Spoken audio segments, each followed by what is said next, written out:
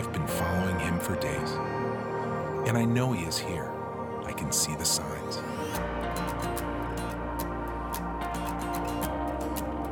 Sick people have been healed. Hungry people have been fed. The people in this town aren't so angry anymore. There is peace in the streets, and there is peace in their hearts. Because they encountered him. Because he is here.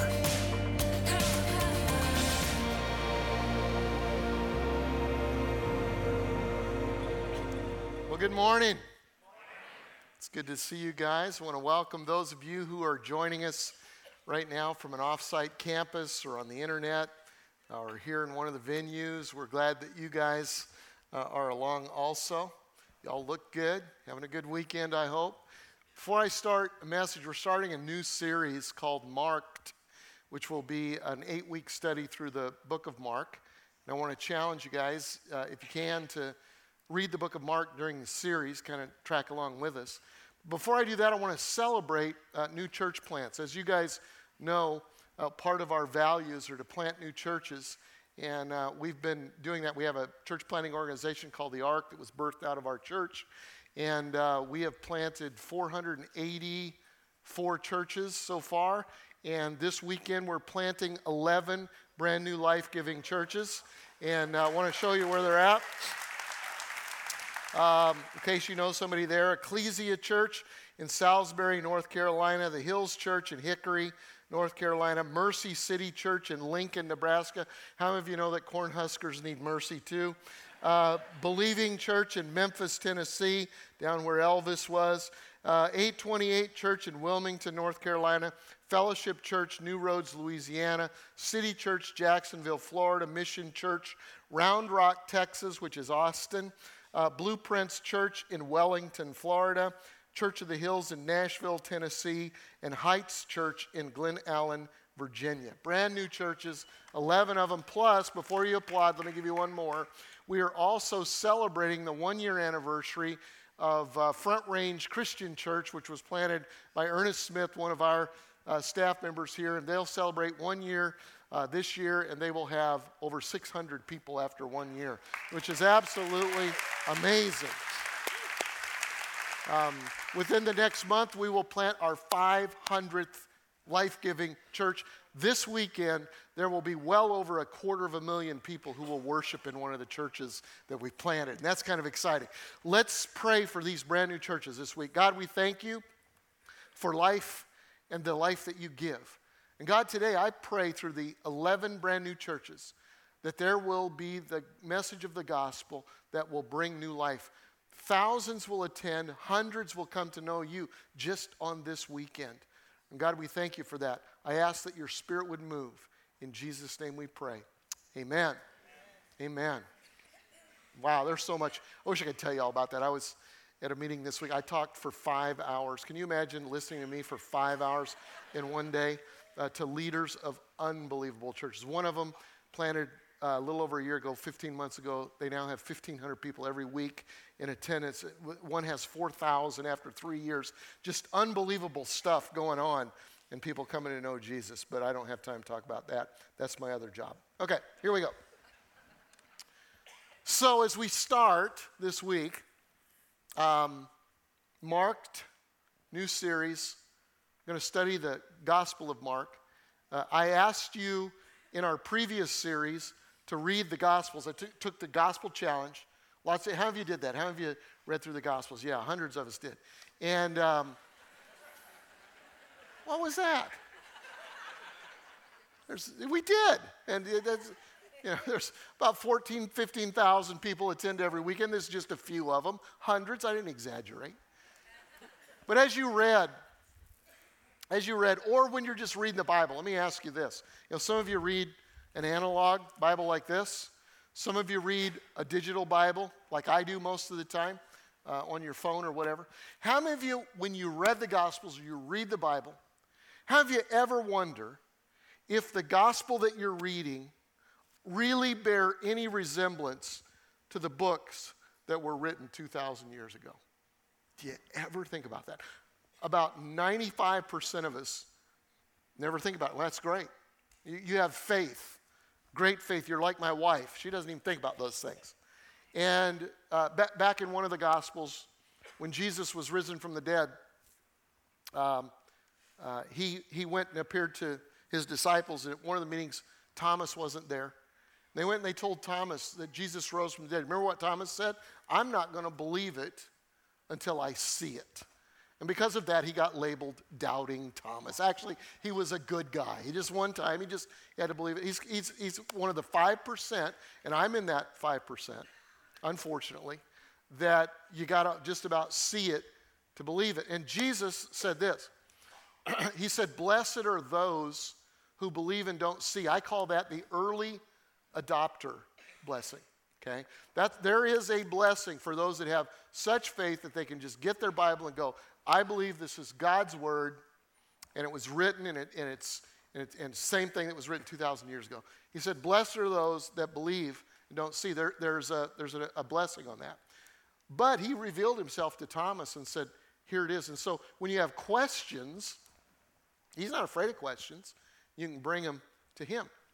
And so every once in a while, when you read, you may wonder, is this really what was written? Or you may have flashes of doubt every once in a while because it's kind of hip and cool to doubt these days. And there are, a lot of self-professed atheists who are good writers, who will write books about why the gospel isn't true, doesn't exist, whatever.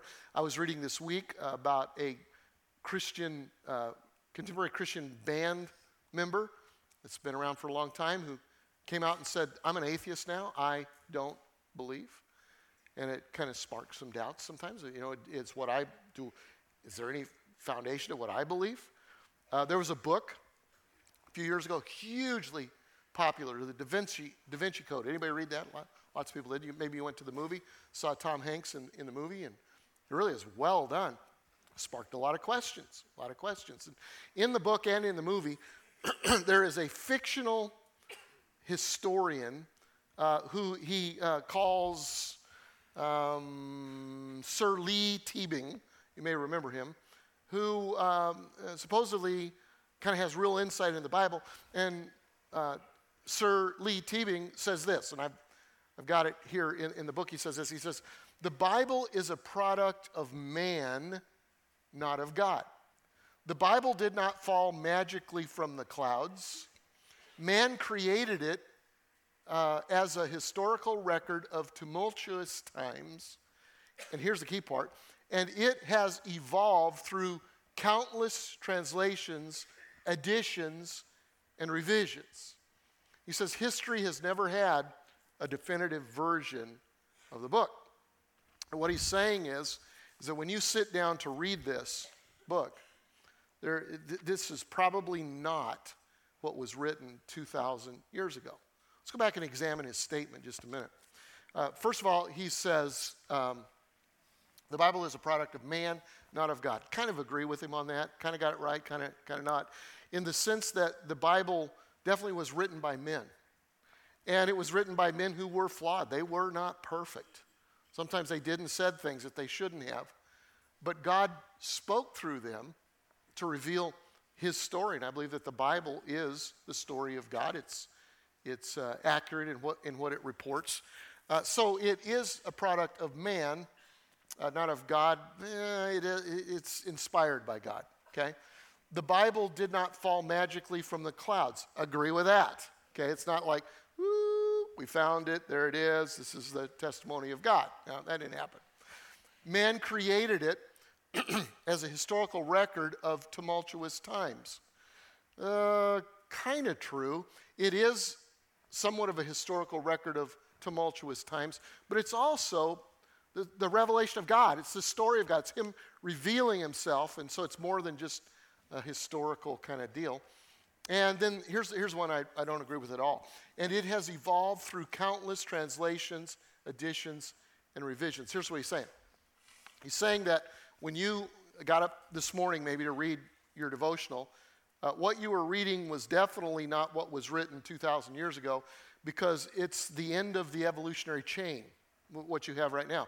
What happened is they wrote something, and then people interpreted it, and then they took things out and they added things to it, and then every time there's a new translation, that translation builds on the last translation, and it adds some more things and takes things out. And so there's no way that this is what was written 2,000 years ago. And what that does is then we begin to think about that, and we go, well, if it's not, what is accurate, what's not accurate, and we begin to doubt whether God really said that, and we can go all the way to doubting whether God really exists.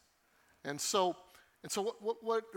why that's not true, and why I disagree with him on that, is that it's not an evolutionary process.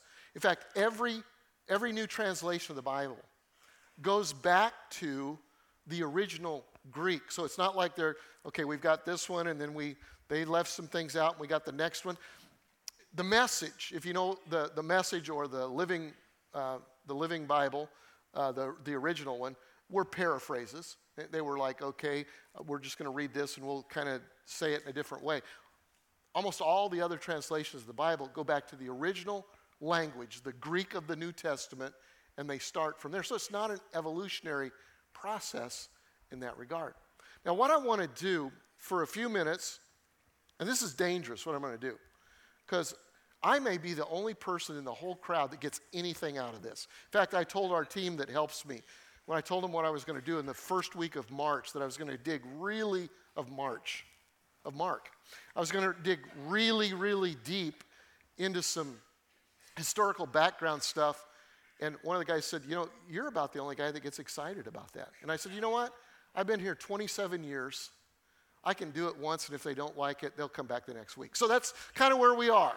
Now, what I did is I included 3 things at the end that will be practical for everybody. The rest of it, just a few of us will like. We're kind of up here like this, and it'll be good. But I want you to put your historical hat on, and I want us to examine for just a minute before we dig into Mark in future weeks, what would it take for us to assume that what we read is what was written? Because I think this is really important, because it sets a foundation for our faith. What would it take for us to assume that what we read is what was written 2,000 years ago? Let me give you 4 things, four reasons. I can assume that the Gospels are reliable, number one, because of their age. Because of their age. We would want, if we thought, okay, is this really what was written, then we would want what was written to be really old, right? Because this is 2,000 years old. Now, let me say this. There are no original copies. There aren't, like Mark, we're going to study Mark. There is not in a museum somewhere, the copy of what Mark wrote. We can go to Washington, D.C., and we can see the Declaration of Independence and the signing and all that. There are none of those. Those are called autographs. The originals are autographs. And here's why there are none of those. Because they were written on papyrus like this, okay? I ordered some papyrus so you can see what it was like. This is papyrus, and it's what they use for paper. And it's great for calligraphy and wedding invitations and that kind of stuff, but it doesn't last too well. Maybe Mark wrote it, several people read it, and it got worn out. Somebody checked it out and didn't bring it back to the library. Somebody's dog ate it, kind of like homework. The kid lost breakfast on Mark. There it is, and it's gone. We don't know, but we know what we don't have any original copies. So if we don't have original copies, what we would want to know is that the copies that we're working from are really old so that they're close to the events that happened. Before I get too lost in this, let me ask you this. How many of you have heard of Alexander the Great? Anybody heard of Alexander the Great? Okay. Do you believe he existed? Believe most that we know about him is pretty true? Okay, you studied him in school. Did you know that Alexander the Great lived, 300 years before Jesus? Did you know that the first biography of Alexander the Great is like almost 500 years after he lived? First person that wrote his story was about 500 years after he lived, so he couldn't talk to anybody that was alive during the time of Alexander the Great. There are 4 Gospels, 4 stories of Jesus that we have that were all written between 25 and 60 years after the story of Jesus actually happened. So in other words, when they're writing these stories, some of the characters that were in the stories were actually alive. They interviewed them, okay? They went and talked to them. If you look at Luke chapter 1, I won't go through the scripture. It's on your outline sheet. Luke talks about how he wrote his gospel. He went and talked to some of the people that were actually alive. And some of them actually wrote their stuff down, but it didn't last because it was on papyrus. And why didn't that last? And why did the Gospel of Mark last, Luke last, John last? Because people would make copies of them. I say, we want to pass this story on. And so they would take what Mark wrote and they would make copies. And here's what we have, is that we have copies of the New Testament writings all the way back to, the earliest one is 125 AD. So within 2 generations of the story actually happening, we don't have the original, but we have copies of the original. And usually it's little pieces like this. They'll find a little piece like this, and they'll have a little bit of the gospel, and they'll go, well, that's a copy. And they have ways of dating all that. In fact, this is interesting. At least it is to me. The other day I was reading, and they found a little piece like this of the book of Mark, the book we're going to study, from the year 90 AD. That's the earliest anything's been found. Well, how do they know it was 90 AD? This is funny. How of you know what mummies look like? You ever seen a mummy? And mummies are like paper mache. You know, I mean, the really important people that are gold, you know, all this. Most people, mummies were like paper mache. And so somebody got the idea of pulling apart the paper mache on a mummy, and they found a piece of the book of Mark, along with other writings from the time, so they know when it was. And who would have thought that they would have mummied somebody in the gospel? You know, I'm sure that person had a great reward. But anyway, so our copies are old. There are other writers from the time. Josephus is one of them. He's a Jewish writer. I have all of his works in my library. And the earliest copy that we have of his stuff is 1100 AD. Earliest copy. There are other writers that were Roman historians, and the earliest copies we have of their stuff is like 700, 800, 900 AD.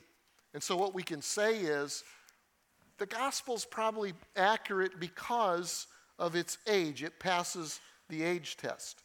Let me give you another one.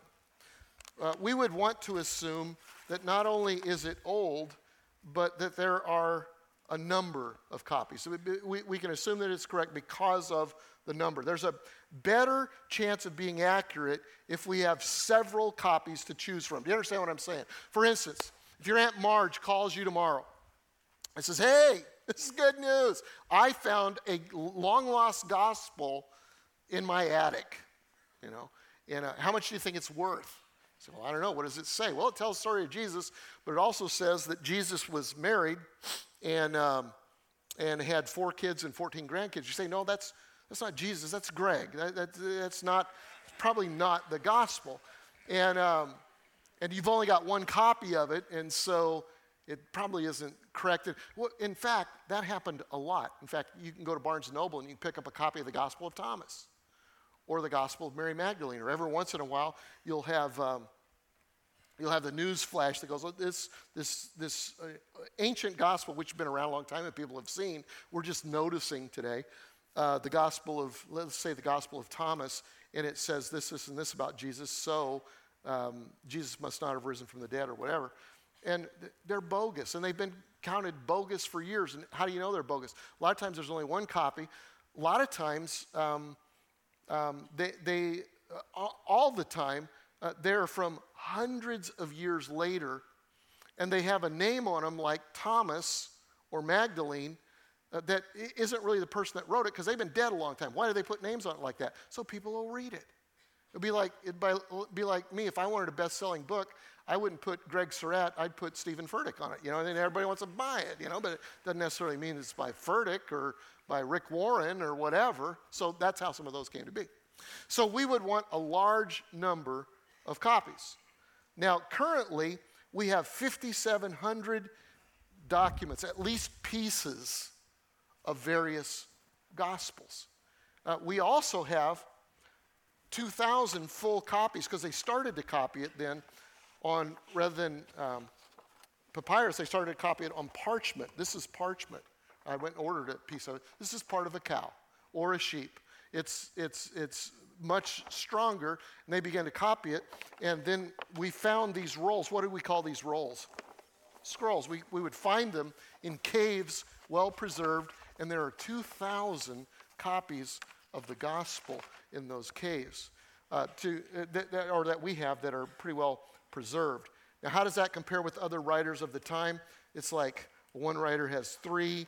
Josephus, I talked about, there are 133 copies. There are 20 times more gospel manuscripts than the average of all of the other writers of the time. So it passes the numbers test.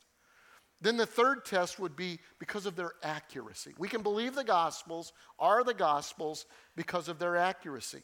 If our old numerous copies have very few textual errors, then they're pretty reliable. Think of this. Think of your high school term paper. How many of you really enjoyed those? Anybody enjoy those? I would get mine back, and they would be marked up, circled. I mean, it just looked like, wow, everywhere. Spelling error, wrong word here, wrong tense, yada, yada. Looks like you copied this whole section. All of that type of thing. And so you could assume that even what I wrote, that's not even a copy of what I wrote was not very accurate. And so we would need to assume that these 2,000 copies would be fairly accurate in order for us to believe that what was written back then is what we're writing or reading today. And here's where the skeptics have a heyday. This is where they have a heyday. In fact, one very well-known skeptic, his name is Bart Ehrman, and he's a professor of New Testament. He's an atheist. He wrote a book called Misquoting Jesus. And in the book, he pointed out that in the copies that we have, these full copies, there are over 200,000 variants, errors. Things like misspellings or things like words that were left out that we know that were there, or even whole sections that somehow didn't get in properly. And so he says this. He says there are more variants or errors in the copies of the gospel than there are words in the New Testament. You go, wow, why did you tell me that? Well, I told you because that's actually good news. Let me tell you why. Some of you are familiar with my non-best-selling book called Irreverent. Now, I know exactly how many words are in here. I know exactly how many words because I signed a contract for 50,000 words. They wanted 75. I said 50. I got down to the end and I had about 46,000. I had to stretch. There's one whole chapter in here that's just nothing but stretch because I needed more words. It's a good chapter though. There are 50,000 words in here. Now this is currently out of print. You can still get it on Kindle, but it's currently out of print. Now let's suppose that I said I need 2 copies of this for my great-grandchildren, okay? And so here's what I want to do. I'm going to ask you, would you do that? Would you take this book? You don't have to take it right now, but here's your assignment. Will you hand copy this whole thing for me, 50,000 words? Get it accurate. Would you get it right? I'll have you do the same thing. Is it okay? All right, so 2 books, hand copies. So these guys do hand copies, very accurate.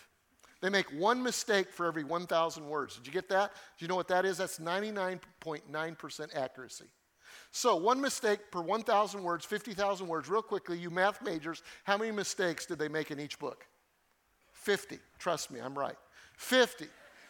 50 is what? 100. 2 books, 100. So let's say, hey, I've got a lot of grandkids. They may produce lots of great-grandchildren for me. So let's do 2,000 copies. So I recruit 2,000 of you to do copies, and I say, here's the margin of error. I want 1 error for every 100 words. We check it out. You do that. 50,000 words, 2,000 copies. You know how many errors that would be? Let me help you with it. 100,000. 100,000 errors that would be. 99.9% accuracy. So then I would say to you, there are more errors than there are words in my book. What do you say about that? I would say that's good news. And let me tell you why. Because if there was only 1 copy with 99.9% errors, 50 words or 50 things that were left out, there's no way that we could figure out what I said other than kind of take it in context, right? If there are 2 copies, 50 errors each, they're probably, most of them, going to be different errors. Would you agree with that? Where they overlap, you're not going to be able to tell what I basically said. If there are 2,000 copies with 50 errors each, chances are every place that there's an error, there are going to be many copies that give you the correct ones. Think about interpreting the gospel from the originals. Because there are 2,000 errors means absolutely nothing, because there were 2,000 copies. In fact, it means we're probably more accurate than if there was one copy with a few errors. Would you agree with that? So does that give you a little bit more confidence that what you was written 2,000 years ago is what you read just this morning? And then there's one more thing, just for fun. The Gospels are accurate because of their age, their number, their accuracy, and also because of their honesty. Their honesty. I came to the Chosen Conference, the women's conference, and I love the women's conference. They let me speak every year. I don't understand that or why, but I like it. And place is packed out, and every seat here full and in the warehouse. Sheila Walsh was one of the speakers. Now, Sheila Walsh used to be a contemporary Christian singer, author, all this kind of stuff. And so they needed publicity photos of her. So they had somebody come in and they took, just a couple hour photo shoot and all this kind of stuff. And when she got the publicity photos, she was shocked. She said, they look great, but that's not me. They photoshopped them. And she said she would go to concerts and people would look at their album cover and then look at her and say, who's this woman? That kind of thing. She was photoshopped, and because of that, it wasn't very accurate. Now, here's the good news about the Bible. It does not Photoshop the lead characters. If it did, we couldn't trust it. But it keeps the stuff the same. You look at the disciples when you read through the Gospels, and these guys were major mess-ups. They misunderstood Jesus. Over and over again, this was amazing to me, they argue about who's the greatest. And they would do it right after Jesus did a teaching on humility. Jesus would do a teaching on humility. You gotta, and then one of them come, great teaching, Jesus, I love that. Hey, by the way, when we get to your kingdom, can I be right next to you, because I'm a humble kind of guy. And Jesus would go, you don't get it, you can't do it, you can't drink the cup that I have, and then their mother would come. Good Jewish mother, hey, could my boys, be at the front of the line, when we get to the kingdom? And he'd go, did you hear my teaching on humility? Yeah, let me give you another one. And this is over and over and over. These guys are goobers, over and over and over again. And these are the founders of the church. The Bible doesn't Photoshop it. They tell the truth. They abandon Jesus. Peter denies him 3 times. Even Jesus says embarrassing stuff. The book of Mark. We're going to read the book of Mark. We're going to study the book of Mark. The book of Mark, as I'm going to tell you in a few minutes, I'll tell you right now, was written to Gentiles. It was written so Gentiles could believe. Some of the Gospels are written to Jews. It's written to Gentiles so they can believe. Now, that in mind, in Mark chapter 15, Jesus dies asking why the Father has forsaken him. Why did he say that? I would have photoshopped that out because that's a tough one. This is even tougher as far as Gentiles. In Mark chapter 7, I preached on this a few weeks ago, he calls a Gentile woman a dog. Not cool if you're trying to win over the Gentiles. I would have left that word out. I would have said he said something else. But they didn't because they wanted to be absolutely accurate. In fact, because there were people alive who went through all of this when they wrote the book, if they would have been inaccurate, they would have called them on it. Hey, that didn't happen. You saw a newsman just this week in our news that claimed to have gone through something, and it exploded on him because people who were on the plane with him, go look it up, Google it if you don't know what it is. People that were there said, well, I was there, that didn't happen. Same thing with the Gospels. The people that are in there, a lot of them were alive when they were written, and they said no, or they would have blown the whistle on a bad call. So they're honest. The Gospels are not only old, numerous, accurate, but they're honest in their portrayal of the leading characters. Hopefully that helps just a little bit in understanding or having a faith that what you're reading today is the same that was written 2,000 years ago. And by the way, if it is, then we better take seriously what was written in there. Would you agree with that? 3 people agree with that. But in the campuses, they're going nuts right now. So who wrote Mark? Let's get practical, and what can we learn from his story? Mark was an interpreter for the Apostle Peter. Why did Peter need an interpreter? Peter's this fisherman, Jewish fisherman who grew up in Judea on the Sea of Galilee. He speaks Aramaic, which is the language of the people. After he becomes a leader of the church, he's preaching in places like Rome and these major Greek cities. He doesn't know Greek. And so he has this young guy named Mark who knows Greek and Aramaic, who is his interpreter. And so that's who Mark is. And the book of Mark is the story of Jesus as seen through Peter's eyes. This will help it come alive to you as you read it. And I challenge you to read it while we teach on it. Because you look at the different gospels, you say, why are they different and all that? One of the reasons that they're uniquely different is this one is seen through Peter's eyes. And what's interesting about that, while you're reading it, you'll read a story, and anytime it mentions Peter, it gets vivid. Okay, it gets, it tells all about what he's thinking and this, that, and the other. It's because it's written through his eyes. Here's another thing. The book of Matthew and Luke make Peter seem like this hero, this great man of faith. The book of Mark, which is written from his eyes, make him seem like a real goober. If you just read through it, he's never the hero of the story. Why not? Why not? Well, it could be because Mark hung around him a while and he got to know who he was. You know how that goes. But Peter actually we think that Peter actually read this story before it was published. I think this, if you read 1 Peter chapter 5, he talks about the importance of humility.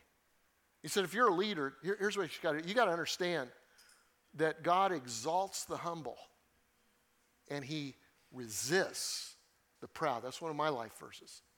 And so the book of Mark exhibits the humility of Peter in action. Now, actually, what Mark is a travelogue. It's like pictures with Jesus. It's Instagrams with Jesus is what it is. Jesus goes various places. He takes a little picture. They're even not all in order. And he takes a little picture, and it's kind of like these Instagrams with Jesus. He wrote it to the Gentiles, as I said earlier. The reason it was written is because Peter would preach these sermons, which is what the book of Mark actually is. And people would go, hey, I can't find the podcast of that. I'd really like to have that written down. And so he wrote down the sermons of Peter. Why did he write it? So people like us can get to know Jesus. Real heavy on discipleship. It's how to be a Christ follower. With the last couple of minutes that we have, let me give you 3 real quick points. What can we learn from the story of Mark, from his story, the personal story? Here's the first thing. Sometimes good people make poor choices. Sometimes good people make poor choices. Any testimonies in that in here at all? Yeah. Maybe you've done something. Maybe you said something. Did something you regret. You quit on something you shouldn't have quit on. Maybe it was a job, maybe it was a friendship. Maybe it was a marriage. And maybe you find yourself marked, labeled by your mistake. She's a quitter. He's an adulterer. She's a liar. And the truth is, you're a child of God. But at some moment in time, you sinned. You made a mistake. And you may be marked by your mistake. Now, what has that got to do with the writer of Mark? Here's what we know about Mark. The first time we hear about Mark is in Acts chapter 13 and verse 13. It says, from Paphos, Paul and his companions sailed to Perga and somewhere, where John left them to return to Jerusalem. John, his name's John Mark.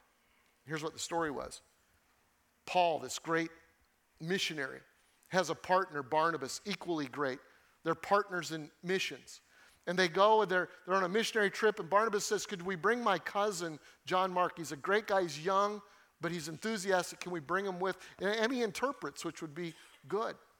Although Paul didn't need an interpreter because he studied the various languages. But he comes along, and at a key point, he quits. He leaves. And apparently, it irritated Paul when he quit. And so his obscure place in the Bible is that of a quitter. If he had a hashtag, his hashtag would be marked by failure. Quitter. Quitter. The truth is, sometimes good people make poor choices. Here's the second truth. God factors in even our poor choices for his glory. That's how the word can be true, all things work together for good, because God somehow factors in even our poor choices for his glory. Mark's abandonment actually caused a split between Paul and Barnabas. We find that in Acts 15. It says sometime later, Paul said to Barnabas, let's go back and visit the believers where we'd preached the word before.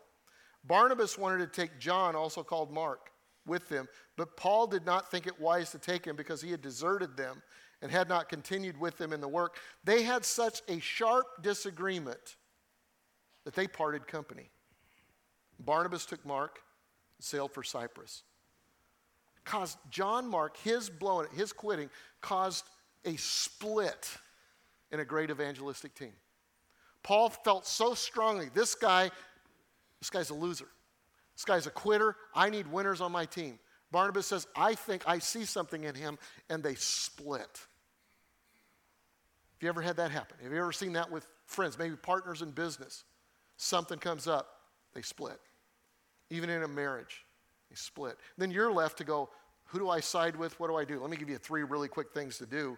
How do you handle split between friends? Don't trash them. Don't write them off.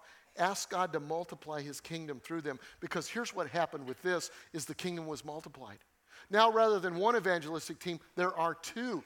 Was that originally God's intent? I don't know how that works, but I do know that because of a bad move by a good guy, made a mistake, God wrote it into the story, and he multiplies the effectiveness even of our poor choices for his glory.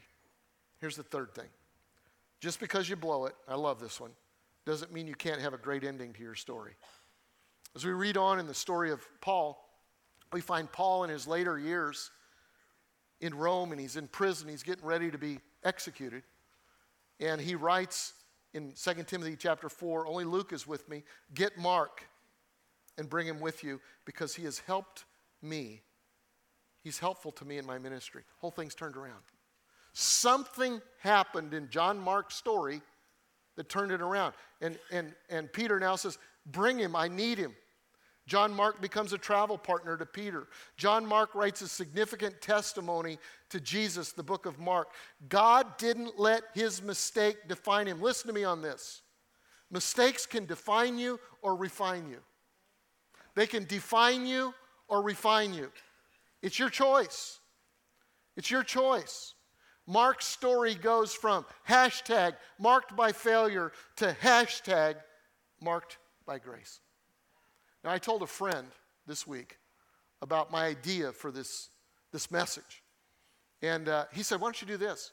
Why don't you have everybody, as they're reading the book of Mark, and we're calling it Marked and Marked by Grace, why don't you have them do like Instagram pictures, you know? Do you do Instagram pictures? This one says, where does it say it? Oh, here it is. Hashtag marked by grace. Let's have them take pictures and hashtag it marked by grace, and then we'll kind of see what God's doing in people's life. I said, well, that's a good idea, and so I'm asking you to do that. I said, well, what kind of pictures would they take? And he said, I know what kind of picture I'd take. I said, what's that? He said, I'd take a picture of my daughter. I thought, your daughter? I'm thinking there's probably a story there. Maybe, they had a hard time having kids. Now they have kids, or maybe God's done something cool in his daughter's life. I said, why would you hashtag that marked by grace? He said, it's nothing that you think. He said, my wife and I, before coming to Christ, becoming Christ followers, terminated several pregnancies, abortion.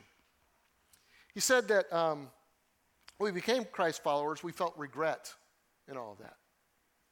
And sometimes, even I felt like that my life was hashtagged marked by failure. So we came to Christ and we were forgiven of our mistakes, our sins.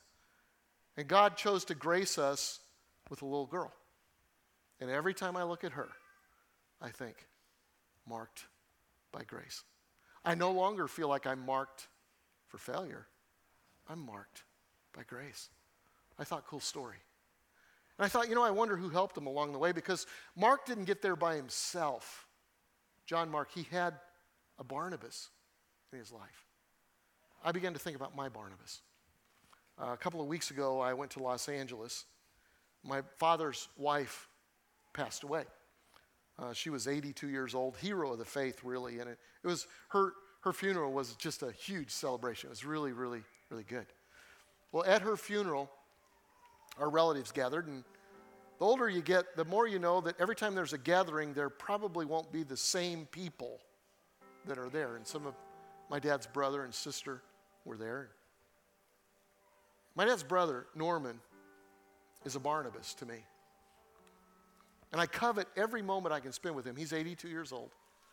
He operates on 15% of his heart, the doctors say right now. He could go at any point. So every moment with him is a treasure to me, and let me tell you why. When I first decided that God was calling me maybe into vocational ministry, let me explain again, vocational ministry. I mean, we're all in full-time ministry. Here at Seacoast, if you're a Christ follower, you're in full-time ministry. I'm in full-time ministry. Some of us are in vocational ministry, which just simply means I'm paid to be good, you're good for nothing. Okay, that's all that means. That's all that means. So I got a job as a youth pastor, and I got fired. I thought, well, that's their fault. I got another job as a youth pastor, and I got fired. I thought, that's their fault too. I got a third job as a youth pastor. Lasted a year, got fired. That pastor set me down and explained how it was my fault. He said, you know what, if I was you, I'd get a job with Hewlett Packard where you came from, because you're not going to make it in this. If there were hashtags back then, my life would have been hashtag marked for failure. Marked for failure. So I left. I didn't have anywhere to go and went across country to St. Louis, Missouri, where my father was pastoring. And, you know, when you don't have anything, you can always come home. Came home, Debbie and I and Jason by that point, and we're living in the basement of their house. Debbie's got a job as a daycare worker. I don't have a job because my resume is not good.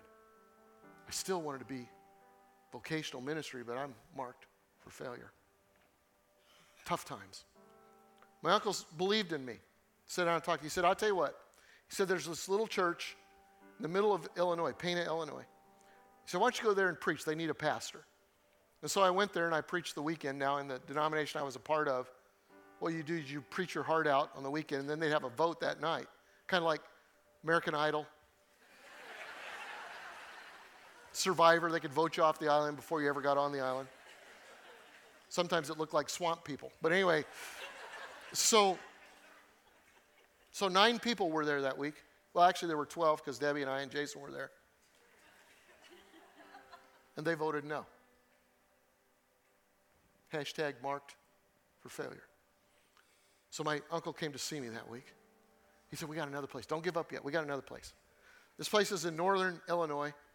And he said they haven't had a pastor for 7 or 8 months. They're desperate.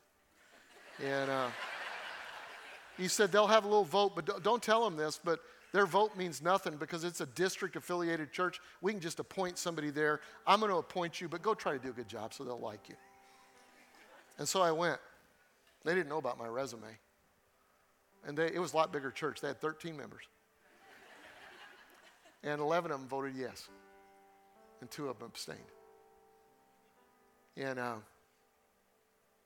as I was thinking about that, spent a little time with Norman this week, I thought you could argue a lot of different ways, but I think most of you would say that the hashtag on my life right now is not marked for failure.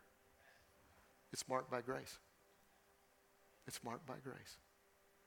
As I was thinking about that with you, there are some of you who have made poor choices, because we all do. We all do. But some of you have gotten stuck in that poor choice. And you still see your Instagram as marked by failure. God sees a bigger picture.